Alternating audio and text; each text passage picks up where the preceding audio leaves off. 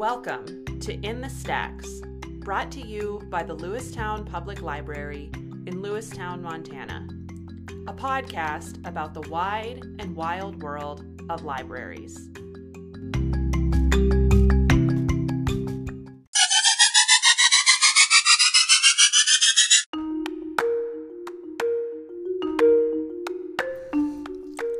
Hi folks, welcome back to In the Stacks. So, we know that the world is obsessed with a lot of odd things. And sometimes there are trends that seem to catch on like wildfire that we can't quite explain or figure out immediately or logically. One of these trends is true crime. While the consumption of the stories of real crimes and all their gruesome details as a form of entertainment is not new, the internet age and the proliferation of podcasts have created a new format for these stories that makes them especially accessible. And just like any media explosion, there are pros and cons and plenty of nuances to this genre, which gravitates from voyeuristic and exploitative at its worst to revealing and purposeful at best. In this episode, Alyssa and I discuss the true crime genre and the consumption of crime stories as a form of entertainment. While there's nothing explicit or gruesome discussed in detail here, be aware that there are references to violence and abuse. And oh yeah, we talk about our most heinous library crimes, so you don't want to miss that. So here's episode 14, True Crime.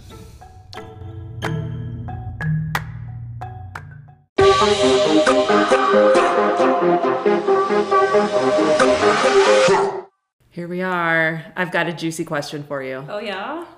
What is your library crime? I have so many library crimes. Oh, I can't even talk. What's your worst one? I mean, I'm not going to admit to that. I just don't ever bring books back. Or I find like 10 that I'm interested in, I check them all out and have them out for months.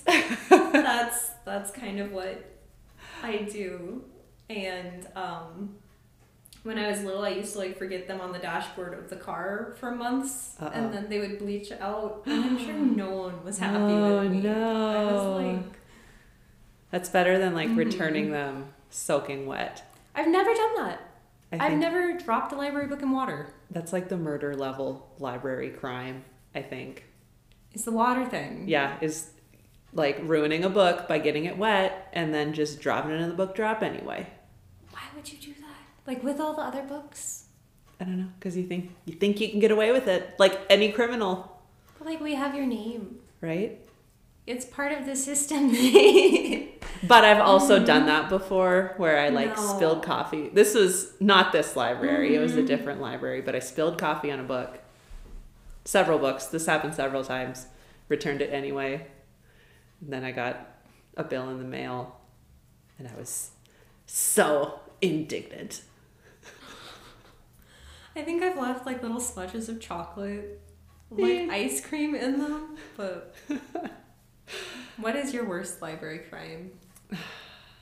Besides the coffee spilling, my crime is I dog ear pages. I can't believe that. I know, it's pretty bad. I think we need to prosecute you. It's so bad. You have so many bookmarks, Brittany. I know. Well, it's because I have, like, in books that I own, I underline stuff and, like, write little notes in the margins all the time, but I can't do that in library books. So I dog-ear the pages because I'm like, I'll go back and I'll, like, write down that quote or whatever, and of course never do, and just return my books with all of these dog-eared pages. I was like the kid at Stanford who got after other students for using the little sticky tabs. Oh, yeah. Because those are bad for books over time. And I knew that because I worked at the library. And so then my friends would have all these sticky notes in. I'd be like, oh, no, you shall not do that. So, no dog-eared pages. Yeah. But we're terrible. Chocolate, which is no better. Well, at least we don't murder people. Can you imagine getting back, like, we have the oddest things come in as bookmarks, and I've only found, like, the little flossers that you use. Oh, like, somebody that's used that as a bookmark. Yes, I found that, and recipe cards and stuff like that. Have you ever found a Band-Aid? Oh, did you find a Band-Aid? I didn't, but I was just thinking that with the flosser. No. Oh, No. that would be a crime. It would, but see, we've never had an actual murder weapon used as a bookmark. That's good. Which is a good thing. Yeah. And when it's coffee, we're having to get out of books with non-major amounts of blood. So this is our really smooth intro Yes. into talking about a very popular topic and genre of not just books, but TV and film and podcasts the world over, and that is true crime. Mm-hmm. Dun, dun, dun. It's really interesting to me, like on a psychological level, not the true crime itself, but true crime as entertainment, and how it's blown up so much. Yeah. Why do you think that is? Why do you think people are so enthralled with true crime? Well, one of the articles that I read when I was going to research true crime instead of just consume it badly, talked about how it kind of taps into this tradition of, you know, like when you were little, did you have a ton of sleepovers with like other girls? Oh, sometimes, yeah. And you would go over like all the things you do and don't do to kind of keep yourself safe. I Yeah. feel like that was a very, you know, that was like a part of a lot of interactions I had growing up in like an environment with all women. Was Yeah. Part of it was, how do you keep yourself safe? What do you do? What don't you do? Things like that. And I mean, that's problematic in a lot of ways. Yeah. But that is also like a bonding experience of some sort. And I think that sort of is what these true crime shows kind of tap into. Yeah. Is that Men have said that it's more pure entertainment. And for women, it's more of they're gathering protective information. They are learning about, this is the worst of the worst that could happen to me. Because we know that the majority of victims of violent crime are women. And so these women that take it in as entertainment, it's more of they're researching, you know? Yeah. Like learning how to protect themselves. They're trying to get into the psyche of these murderers or criminals to learn where they need to protect themselves and situations they need to stay away from. Kind of like what you were saying. And I don't know why we like it just as humans. I don't know. Like if you think about, it's like horror movies. Those have been popular forever, you know. And it's the same kind of, like the adrenaline rush that you get from being scared, you can get like physically addicted to. Like it's a rush, even if it scares you. That's a good point. Like I can't do horror movies. Yeah. Because they're scary in a way that listening to actual accounts is different from. But I also think there's a difference between the people that have experienced violent crime and people that haven't. And the people that haven't are able to take in true crime as entertainment because they have this wall of disreality. Is disreality a word? I don't know, but it's a good description of what you're talking about. They don't have an actual experience to imprint that on. They don't relate to it in the worst way. Whereas someone who has that traumatic reaction to it. And I think sometimes, like, I haven't been through an awful lot of trauma, but sometimes with some of this true crime stuff, I'm like, wow, that person was awful and terrible, and I'm glad I'm not the only person who encounters awful and terrible people. Do you know what I mean? I think that might be another part of it too, is that like you see this just heinous, awful person doing these terrible things, and you're like, oh, I feel better about cutting someone off in traffic or some like little bad thing that we did, because there are people out there in the world that commit these awful crimes. Or if we're looking at the victim too, being like, oh, I didn't have that bad of a day because I didn't get murdered. Or awful things happen to me, but awful people have done awful things to other people too. So I think there's some of that on a subconscious level too. I think there's a lot of subconscious, like a whole bunch of subconscious stuff with true crime, taking in true crime. Like, it's something I use to relax, which is wild, right? Yeah. But I think that ties back to that, like, oh man, I had a really stressful day, but I'm gonna, watch someone have an even more stressful day that I don't feel so bad. Well, that's what, like, when I was in Japan, I sent my mother pictures, and there had been, like, this awful bear attack, and this woman had died. And I was like, look, Mom, I'm having a bad day, but it's not as bad as hers, which is horrible. But it does kind of put things into perspective sometimes, I think. So with that, do you think that true crime as a form of entertainment is inherently harmful?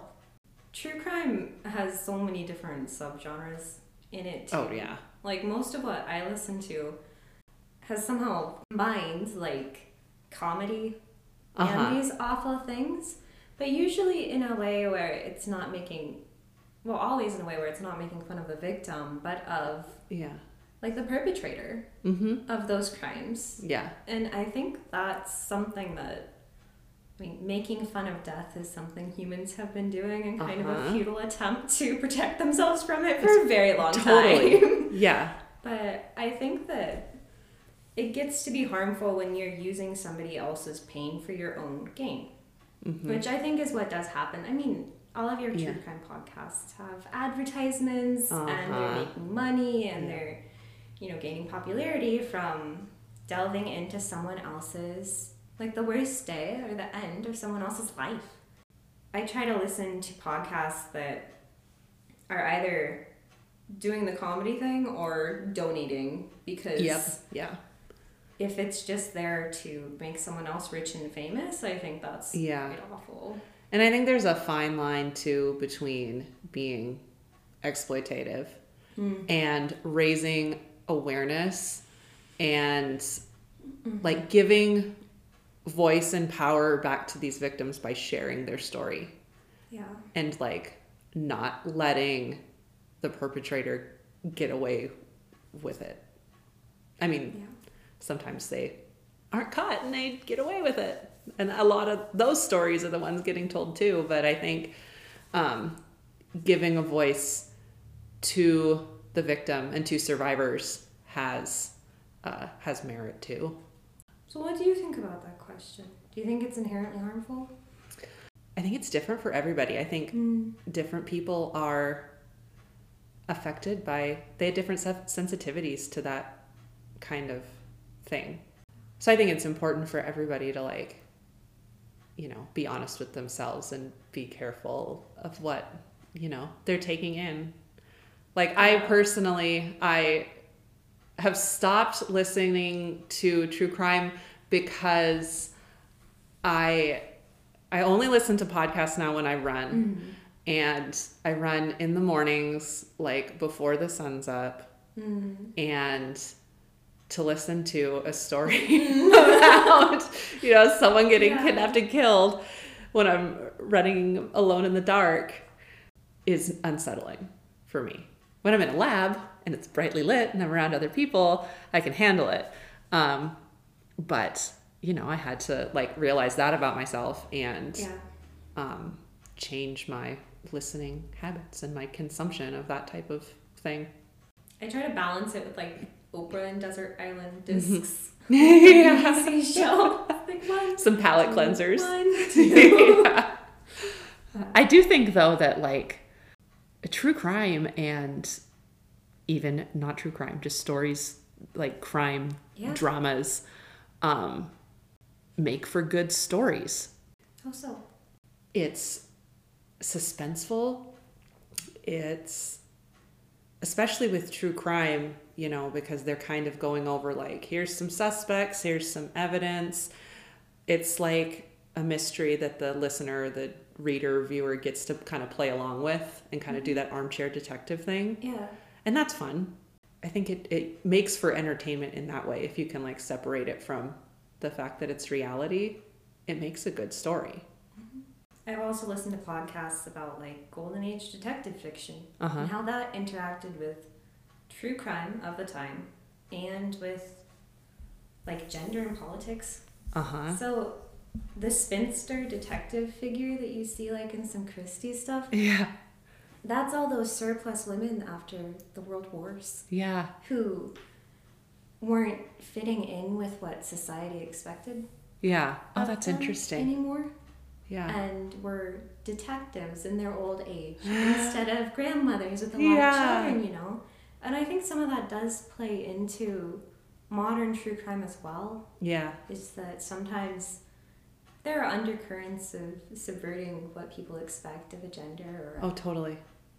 I think it's interesting too with how people are more question the justice system more than they possibly used to, and you know, there's kind of this reckoning with police and that whole thing, and I think that's reflected in true crime entertainment as well. I feel like maybe in older true crime depictions, the viewer is like immediately trusting of the courts or the police as like the truth and the be all end all of that story. And now we're seeing that maybe some of it's not so clear cut in some of those stories. And I think that complexity makes those stories even more interesting. Sheds light on some real world issues, you know? Definitely. I really like the podcasts that'll go through, and I mean, I know they don't know what they're talking about. They're like, in this case, the police were super supportive when this family came in and had a daughter who ran away a couple of times, and they were like, hey, something is wrong, and the police acted on it right away.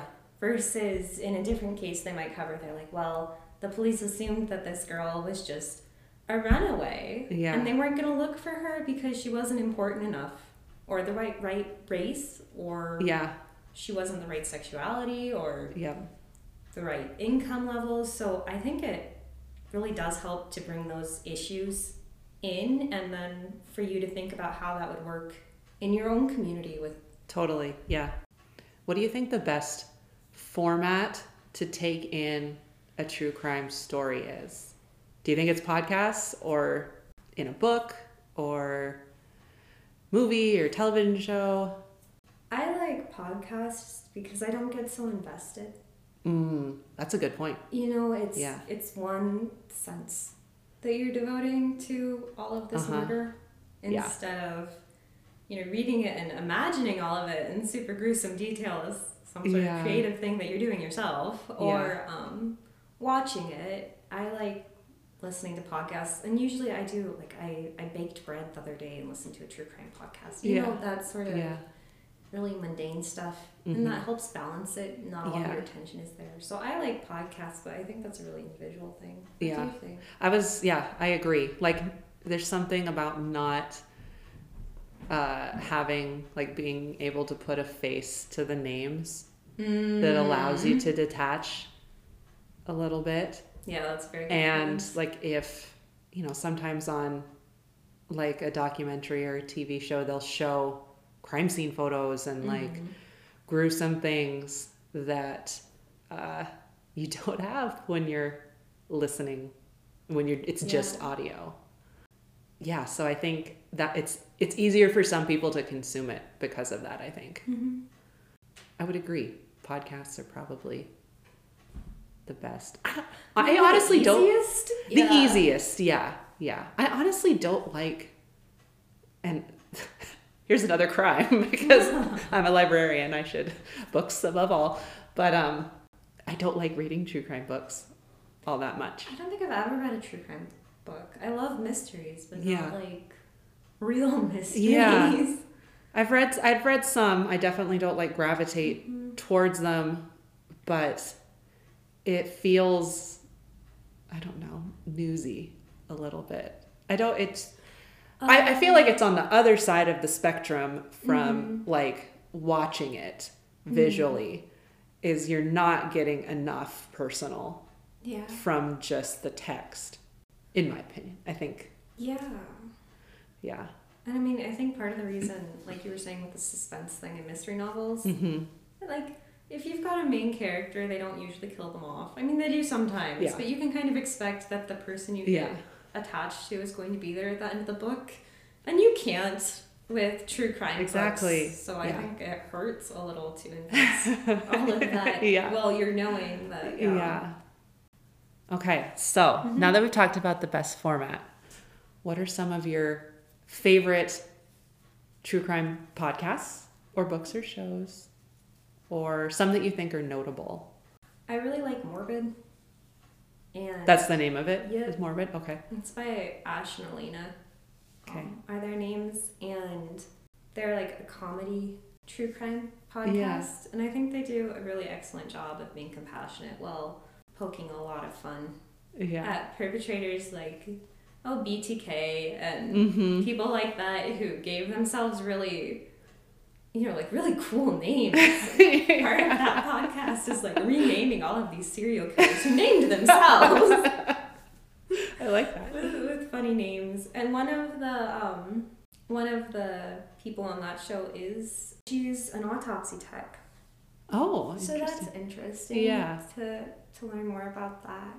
But my favorite part of their shows is listener tales, because I mean, some of them are like 3 hours a piece, 3-episode long series on an awful child murderer, and I don't listen to those. But just because I feel like it's like too horrible and too scarring. They do these listener tales where they ask listeners to send in stories of true crime that's happened to them or in their communities. And those are hilarious. And very, very funny. And that podcast does a lot of like, it's morbid because it's not just true crime, it's also like ghosts and spooky things. Those are my favorite episodes from that podcast. But interesting.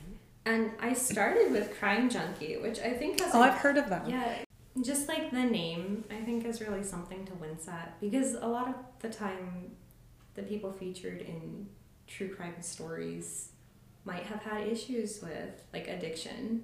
And so comparing your addiction to true crime that you listen to from a place of privilege with the addiction of the people you're talking about is, I think, not a great thing. But I think they do a really good job covering people who don't usually get featured. So they do a lot of like women of color and indigenous women and things like that. Or they used to. I don't listen to them much anymore. Because they're very serious, and like I said, the comedy thing is more my shtick. But those are the two I'd probably listen to the most. I don't know if I've listened to any other ones that... There's one called Vanished, which is about people that go missing. And a lot of times the cases that they feature are unsolved. And so the point of it is trying to crowdsource, potential information about these missing people. And kind of the same thing, like you said, they feature a lot of cases that, don't get a lot of media attention. So I think the purpose behind that one, I feel better listening to that kind of thing when I know that they're trying to solve it, not from like an armchair detective kind of aspect, but like actually trying to get some real information. I also really, another show that's kind of in that same vein, it sort of has the same purpose, is The Hunt with John Walsh. So he hosted America's Most Wanted. I think like back in the 90s. And his son, when he was a child, was abducted and murdered. And so he kind of made it his mission to highlight these unsolved cases on his TV show and gather evidence and tips and that kind of thing. And a lot of the cases that he's featured on this show have either been solved or they've made good headway because people are seeing these episodes and realize that they have valuable information. Wow. And it's just really well done. It's really like well produced and pretty sensitive to the victims and the survivors of these crimes. So I like that one a lot too.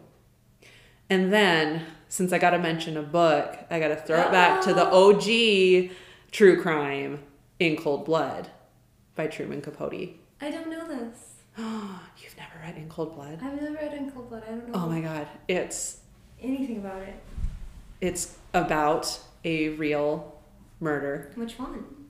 So In Cold Blood is a nonfiction novel. So it's like told as a story, but it's about, it's one of those that kind of straddles the genres. But it's about the murder of the Clutter family in a small farming community in Kansas. And the killers were Richard Hickok, and Perry Smith. And it's brutal. It's like goes through, like told from the perspective of the murderers. And it's intense, but I think that's like the quintessential true crime book. Truman Capote is an incredible author. Now I'm super interested. Oh, I'm sure we have it. I have too many books out already. Maybe you could get it on audiobook and then listen to it, to get your true crime fix. Maybe we have it on the Montana Library to go. There we go. Library promotion. I add it to my list of books. I have 3. I definitely, that sounds super good. So you've read it? Mm-hmm. Yeah, like in high school. In high school? Yeah.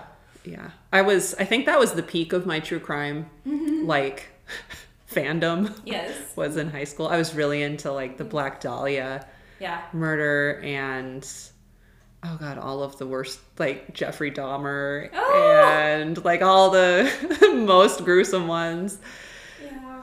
But I definitely didn't have the perspective of like being sensitive about victims and about death and all of that when I was like 16. So I just kind of binged on it.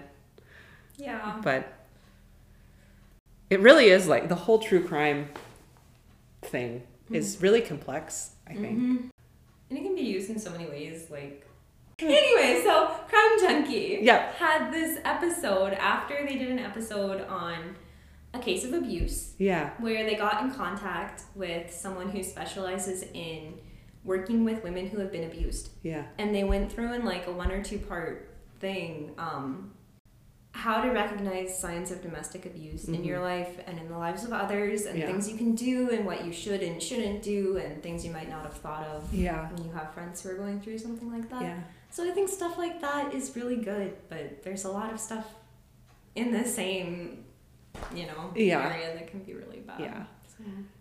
Yeah, I think as long as like true crime has some sort of greater purpose like that, like either trying to prevent it or trying to solve unsolved crimes, I think it can be, I'm not going to say healthy. Some people it might not be, but I feel like it, it has a purpose. Maybe it's just a fad. Maybe like in 10 years, people will be going, what was this thing that happened when everyone was so obsessed with this topic? Could be. Well, don't get murdered. Thank you. That's such excellent advice, Brittany. I just so appreciate all of that wonderful.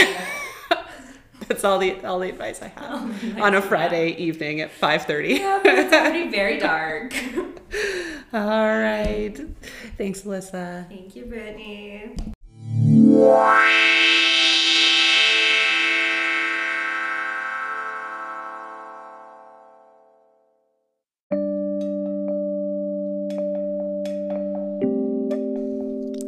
Hi, guys.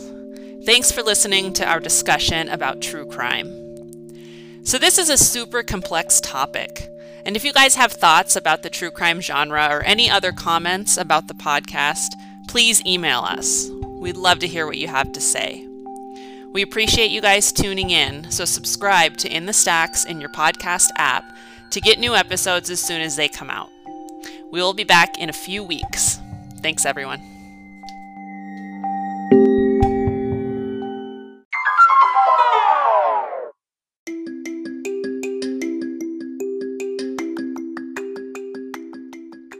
In the Stacks is produced by the staff at the Lewistown Public Library in Lewistown, Montana.